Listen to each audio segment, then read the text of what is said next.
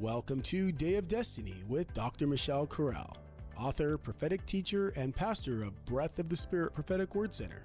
Dr. Corral can be seen weekly, nationwide, and around the world on her weekly telecasts that air on God TV, Impact, and Word Network. Now, let's join Dr. Corral by experiencing Day of Destiny, designed with your highest destiny in mind. Now, here is Dr. Corral.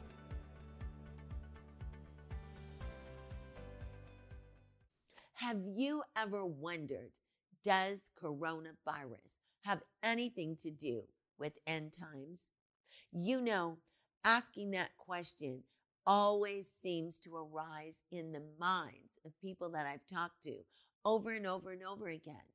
I want you to know the answer is definitely yes. And today, I'm going to share with you from God's Word scriptural secrets from the book of Daniel that I believe are going to change your life and help you understand the times we're living in. You know, beloved saints, the Bible teaches us that the sons of Issachar had a very special anointing. They understood the times. Hi, I'm Dr. Michelle Corral, and I want you to know this is the time God wants you to understand the supernatural secrets in His Word that help us interpret the times we're living in. Let's go to the Word of God. But before we do that, I want to pray for you. I want to pray for your destiny in 2022. We want to pray that today God is just going to meet us, that we are going to be empowered by the power of the Holy Spirit, that God is just going to invade your life with His Word, with His revelation, because you don't have time anymore to go around the same mountain that you went around in last year or the year before. So let's pray. Heavenly Father, today we are just so determined for destiny. We want to give you praise and thanks. And Lord God, we thank you that you are putting an anointing on this program today so that brothers and sisters around the world that are listening, God, in the name of Jesus, that they will know that they have an anointing like the sons of Issachar, as the Word of God teaches us in 1 Chronicles chapter 12, verse 32 and 33, that the sons of Issachar had understanding of the times to know what Israel ought to do. God, you want to bring us into that revelation so that there may be a clarification of what you want us to do in this hour. Father, we don't want to be stuck in the 80s, the 90s. We do not want to be 5 steps back. We want to be like the army of King David that was in 1 Chronicles 12, who could keep rank, who were walking in divine order. We do not want to fall out of our place of ministry. We want to spiritually be in sync with the anointing. We want to be ready for whatever God is doing in the earth. In Jesus' name. And everyone said, amen and amen. Now, beloved saints, let's go to the Word of God. And today we are going to open our Bibles to the book of Daniel. When we look at the book of Daniel, dear people of God, we are going to actually see another book hidden in the book of Daniel. We are coming up in the next few weeks, and in the next 8 weeks, we will be at one of the most powerful, profound feasts in the Bible, and that is Purim, the feast, beloved saints, of divine reversal. And you know, the Bible has placed a Purim principle, or what we would call the Purim principle, throughout the book of Esther. You may ask, Dr. Corral, what is the Purim principle? Well, first of all, I want you to understand from a literal hermeneutical sense of Scripture. This Purim principle is the guiding word that is throughout the Bible that especially in the book of Esther, we see it in chapter 1, chapter 2, all the way to Esther chapter 10. We see this guiding word. You may ask, what is this guiding word? What do you mean? I mean a word that repeats, a phrase that keeps repeating itself continuously, hidden in the text, hidden in the book of Esther. And remember, Esther means hidden. This guiding word in Hebrew is venahafak, which literally means, and it turned. This means this divine reversal, and it turned. We see what this actually means, not only in the book of Esther, but let's look at this word hafak, which we see in the book of Esther, in Esther chapter 9, looking at verse 1. The Bible tells us very clearly in Esther chapter 9, verse 1, the Bible says, and it came to pass as the king's order drew near in the 12th month, that is the month of Adar, as the king's execution order drew near, and in the day that the enemies of the Jews hoped to have power over them, watch this, it was turned.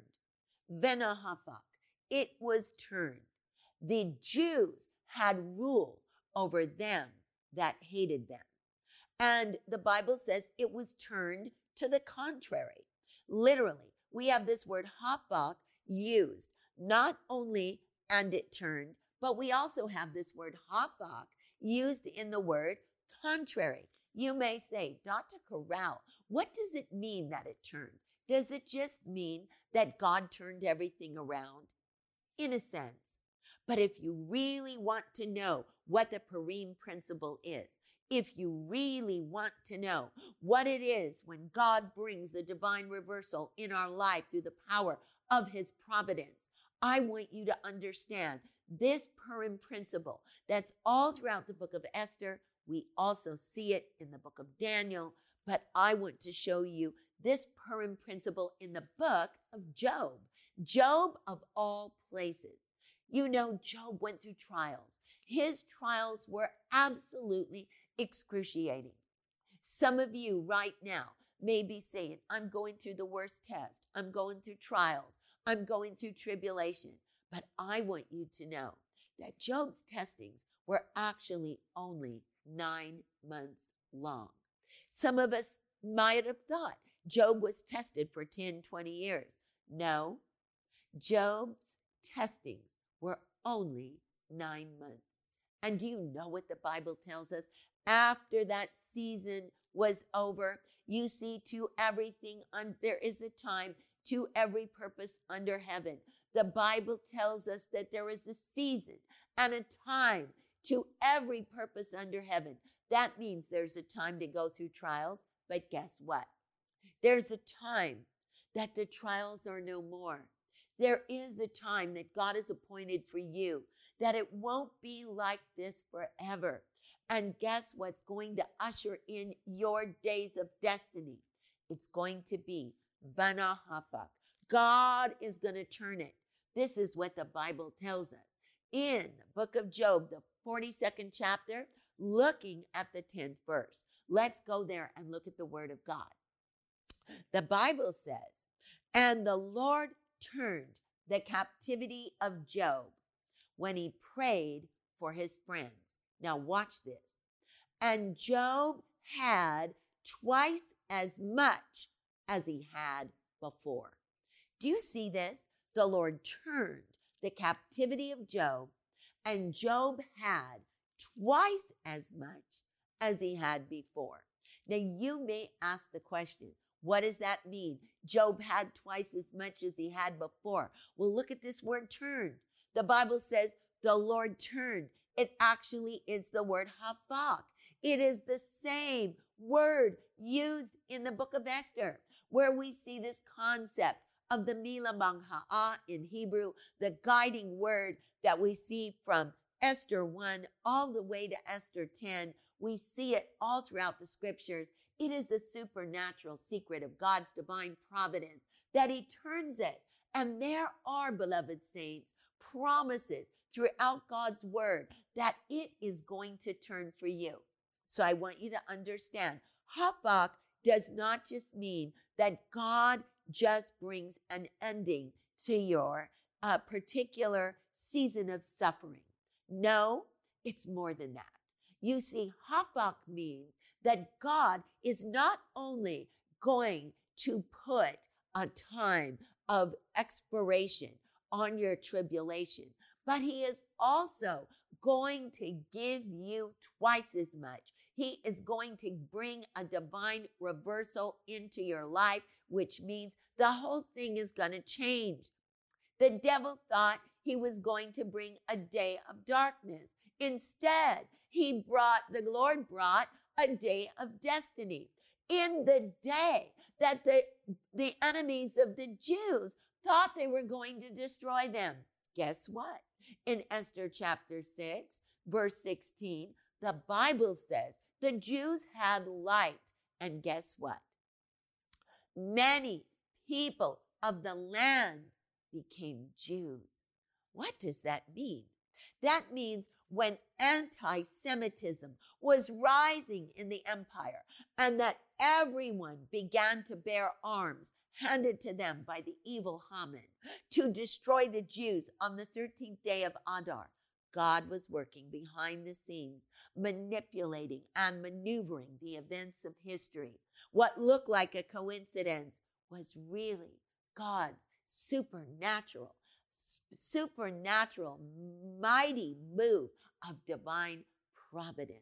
So what looks like coincidence, what seems like it's just chance, I want you to understand God was manipulating. He was maneuvering.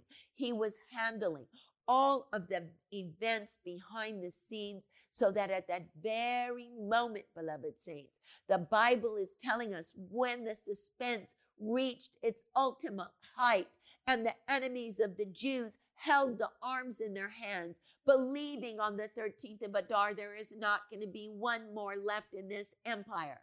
Guess what? People of the land began to become Jews everywhere. Do you know why?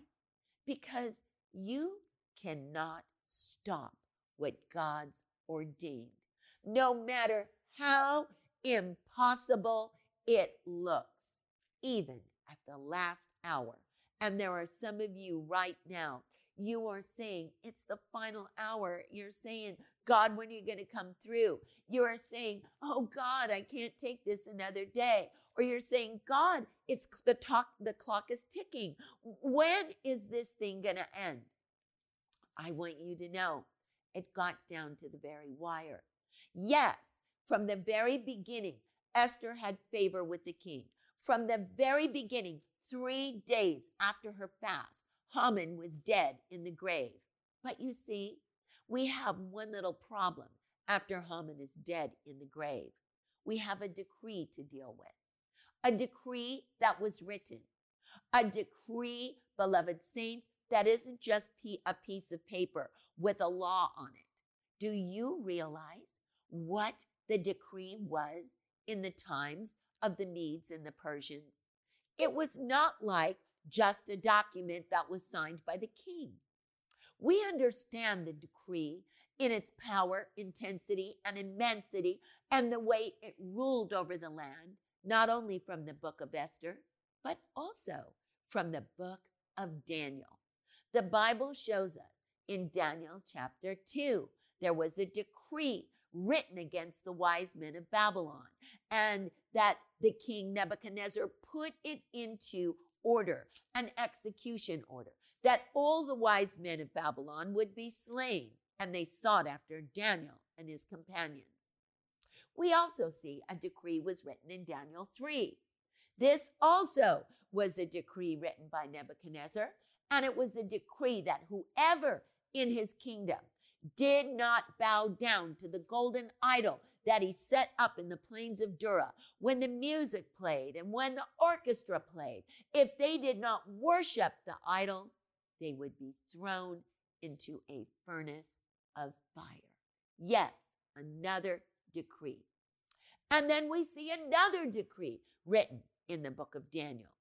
Daniel is a book of decrees. But did you know that the book of Daniel shows us how to strike the stronghold and destroy the decree. Now, beloved saints, in Daniel chapter 6, when Daniel began to rise to power, the Bible tells us the king thought to set him over the whole land. Because why? The Bible tells us in Daniel chapter 1 verse 5 or Daniel chapter 6 verse 5 that the Bible is telling us he was so faithful. And the Bible says an excellent spirit was in him. So this means that King Darius, now we've changed empires, but we still have a dot to deal with. And we see, or a decree, we see, dear people of God, that Darius was presented a decree. And this decree was written by the presidents, by the officials, by the satraps, by all of those who held any position of power in Darius's kingdom. And guess what it was written for? It was written specifically as a trap to bring Daniel down while he was in that place that the king was going to promote him over his 120 provinces to be ruler over the realm. And so they wrote a decree.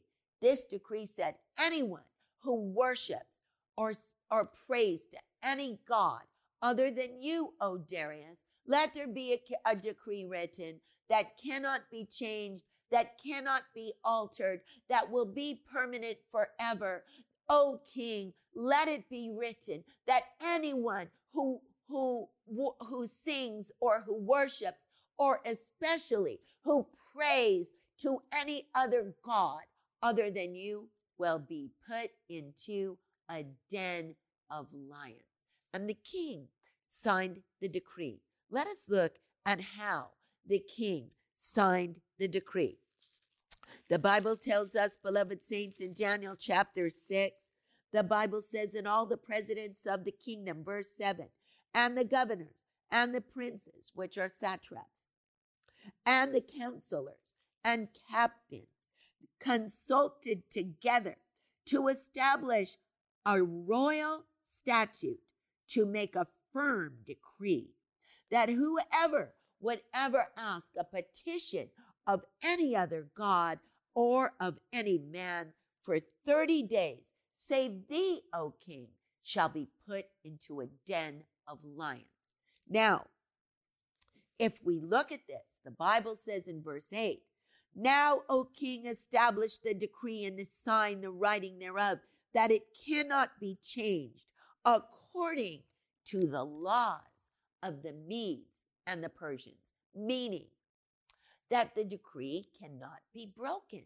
And actually, King Darius, when he found out he was duped, that they wrote this because they were jealous of Daniel, and they already knew that Daniel would always pray to his God, that Daniel would never consent to compromise, that Daniel was already determined that he would never defile himself, that he would always walk in the ways of God, and that his position was only secondary, only a minute detail of his life compared to the way that he loved God and served God, and the way that he would never in a million years not pray to his God.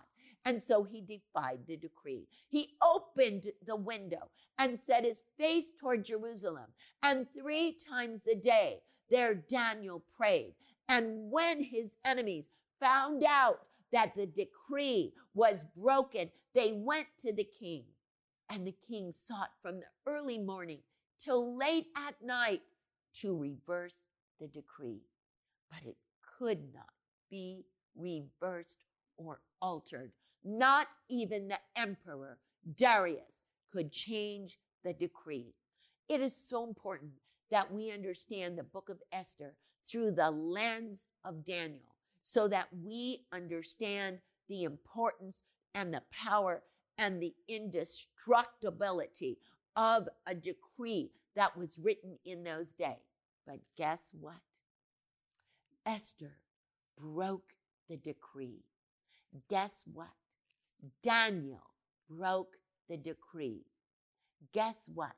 Shadrach, Meshach, and Abednego refused to bow, and they broke the decree. Guess what, beloved saints? The decree is a type. The decree is a shadow. It is a prophetic prefiguring of end times. You say, Dr. Corral, how in the world can demonic decrees possibly be a foreshadowing of what the saints are going to go through in end times? Well, beloved saints, I want you to know that the book of Daniel is a book based on eschatology. How do we know this? Because in Daniel, throughout the book of Daniel, we see euphemistic phrases and we see portions of the text from Daniel transported to the book of Revelation. We also see that Daniel chapters 1 through 6 are events that took place in Babylon between Daniel and his three companions, Hananiah, Mishael, and Azariah, also known as Shadrach, Meshach, and Abednego. And then Daniel chapters 7 through 12 are actually a synopsis of dreams that are end times oriented, that they are actually prophecies in the visions of the night given to Daniel concerning end times. So I want you to know, end times don't just appear in the book of Daniel in 7 through 12. No, end times is the theme of the book of Daniel from Daniel chapter 1 to Daniel chapter 12. This is why it is spiritually significant that we understand these decrees so that we might be able to be risen up in Christ and destroy the decrees that are out to take us out of our place, out of our ministry, out of our purpose, out of the thing that God has ordained in our life. So I want you to see, number one, the first decree that we are going to see in the book of Daniel that we also need to see, decree was destroyed in the book of Esther. And I want you to see this decree is shown to us in Daniel chapter 2. And if we look at this, Nebuchadnezzar had a dream. And guess what? The dream was forgotten by him. He woke up in the morning and forgot the dream. And he called his wise men to him and said, whoever cannot tell me my dream and whoever cannot interpret my dream will be put to the executioner's sword. And so therefore, the wise men in Babylon said, King, you're asking us an impossible thing. No king is ever asked of his subjects to tell the dream. Tell us the dream, and we will tell you the interpretation thereof. And immediately, King Nebuchadnezzar was extremely angry. And do you know what he did? He sent for Arioch, the executioner, with a sword to put all the wise men of Babylon to death. But the Bible says in verse 13, and the decree went forth, and that the wise men should be slain. And guess what? They sought after Daniel and his fellows. Did you know that this is actually a prophetic prefiguring of what's happening right now? Yes, coronavirus is throughout the world. It is affecting so many millions of people. We are in now the hundreds of millions between the time coronavirus began and now. Hundreds of millions of individuals have been affected by coronavirus on planet Earth. But did you know, like end times, yes, it is affecting the world, but there is an assignment. And do you know what that assignment is? It is to destroy, just as it was, to destroy Daniel and his companions. Even so, coronavirus is a type and a shadow of what Daniel went through. The enemy is after the saints of God before they arise in power. The enemy is out to stop the church, to scatter the church, to bring the church out of unity, out of oneness. In Hebrew, we call this akdut. The enemy wants to stop the ministry, the work of God from coming together from the assembling of themselves together. This is the whole purpose, beloved saints, behind the coronavirus. It is definitely an end-time plague, but I want you to also understand there is a diabolical decree behind it to test and to come against the saints of God. Remember, Arioch went with his sword to literally look for Daniel and his companions. But guess what? The decree was destroyed. And do you know how? Daniel and his companions got together. And the Bible says Daniel asked of the king to give him time and that he would make the dream known to man. Now, I want you to understand something. Daniel could not destroy the decree on his own. Did you know that these end-time spirits, these demonic decrees that are throughout the earth, that are affecting the world, cannot be destroyed by one person? Guess what? The body of Christ is being placed in a position that we must come together with Akdut. We must come together with oneness in the spirit. This is not the time, believe me, beloved, when we talk about agreement. We are not just talking about, please agree with me for my stubbed toe. Please do agree with me for the things, I lost a book and I need to find it. Well, of course, that's important. And of course, you are praying with a prayer partner from church that they will help you find your lost book or that will help you recover some minor injury on your toe. But I want you to understand something. The time has come now that God is calling the body of Christ to come into true unity. True unity is not just praying with someone you like or someone who's in your clique. True unity is someone who's on your page, someone who has gone through some stuff the same way you've gone through, someone who has divine determination, someone who's got the same determination, the same revelation, someone who walks in the same manifestation of the anointing on their life. And when you come together and pray with them, they're on your page. This means that God is going to open heaven. You see, Daniel couldn't open the heaven by himself. He had to have Hananiah, Mishael, and Azariah agree with him that God would show him the dream. And their anointing was so powerful because they were unmovable in their Akdut. They were unmovable in their unity. I want you to understand something. This is what Esther did. When Esther made the decision for destiny, when Esther made that decision, if I perish, I perish, she laid the crown of Persia down. She laid her reputation down. And why did she do this? I want you to understand. She was fully confronted with the implications of what her decision would mean. When Mordecai said, you've got to go before the king in Esther chapter 4, verse 8 through 10, you've got to go before the king and you've got to plead with your people. You've got to go before him and you must do it now. He sent these words through Hatak, their emissary. And you know what? When Esther got the decree and she heard the command of Mordecai, Esther is going to respond a tad differently than we are accustomed to Esther responding. This may not be the exact Esther that we are so accustomed to. The Bible tells us in Esther chapter 2, verse 20, that even after Esther became queen, she obeyed Mordecai in everything that he commanded her. But now he is commanding her to go before the king and plead with her people. But Esther had to be confronted with conflict. Esther had to deliberate. She had to really be put in a predicament that was not going to be easy for her. You see, if she was just going to go before the king, use crocodile tears and her beauty, I want you to understand something.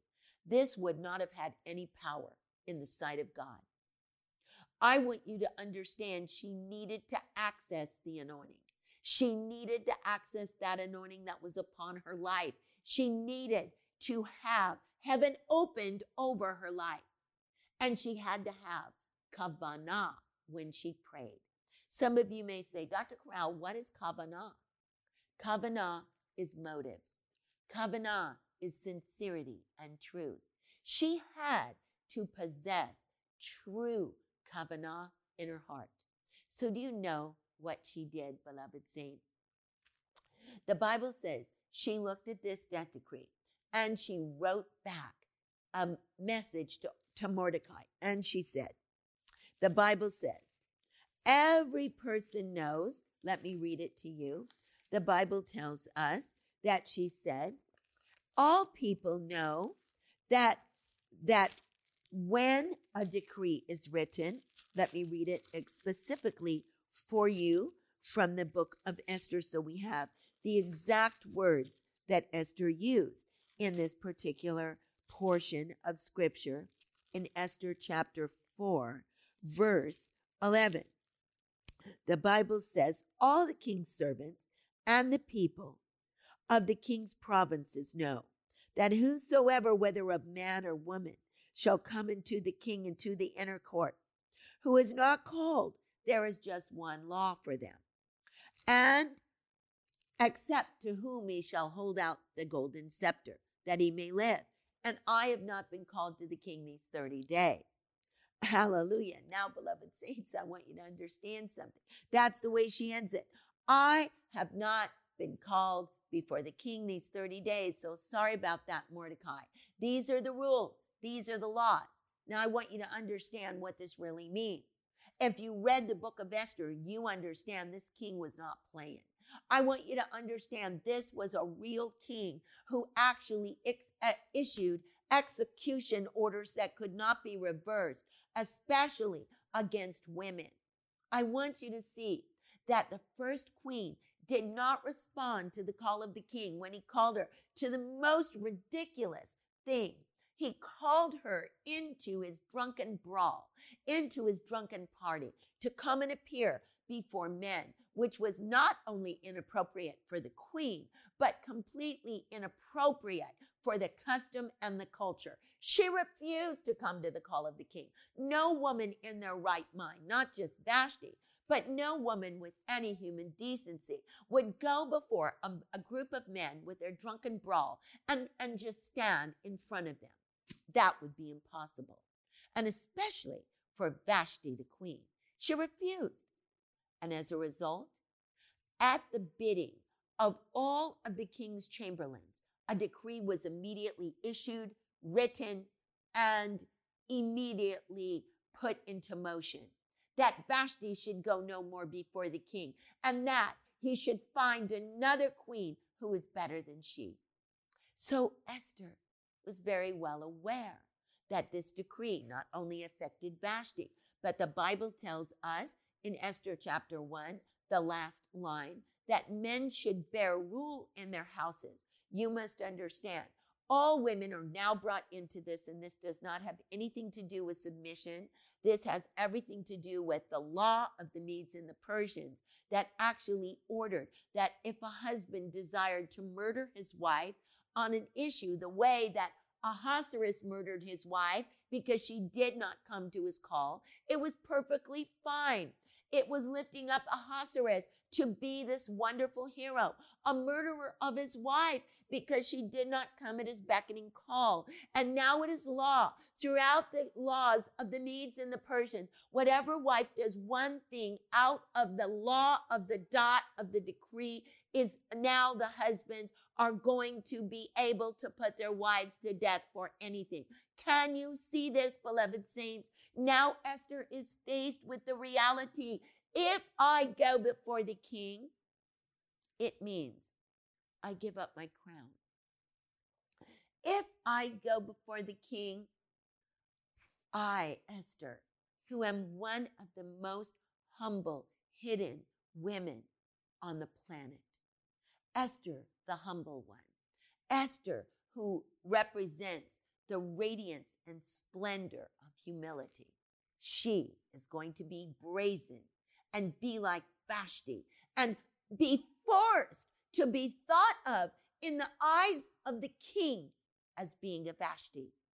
This would mean that she would have to give up her entire reputation, be willing to give it up to do the will of God.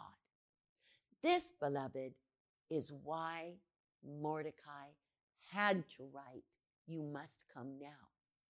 And you know, beloved saints, she deliberated. She chose the will of God. She laid down what was easy, and she accepted the cross. She accepted God's will and put the people of God above herself. You know, we've got so many women in the body of Christ today who want to be Esthers. Oh, we've got people, "Oh, I'm coming to the Esther conference. Oh, Dr. Corral, I want your Esther book." Or, "Oh, Dr. Corral, I'm coming to the Esther. I want the ring that you pass out at your services. I can't wait to be there." But you know what?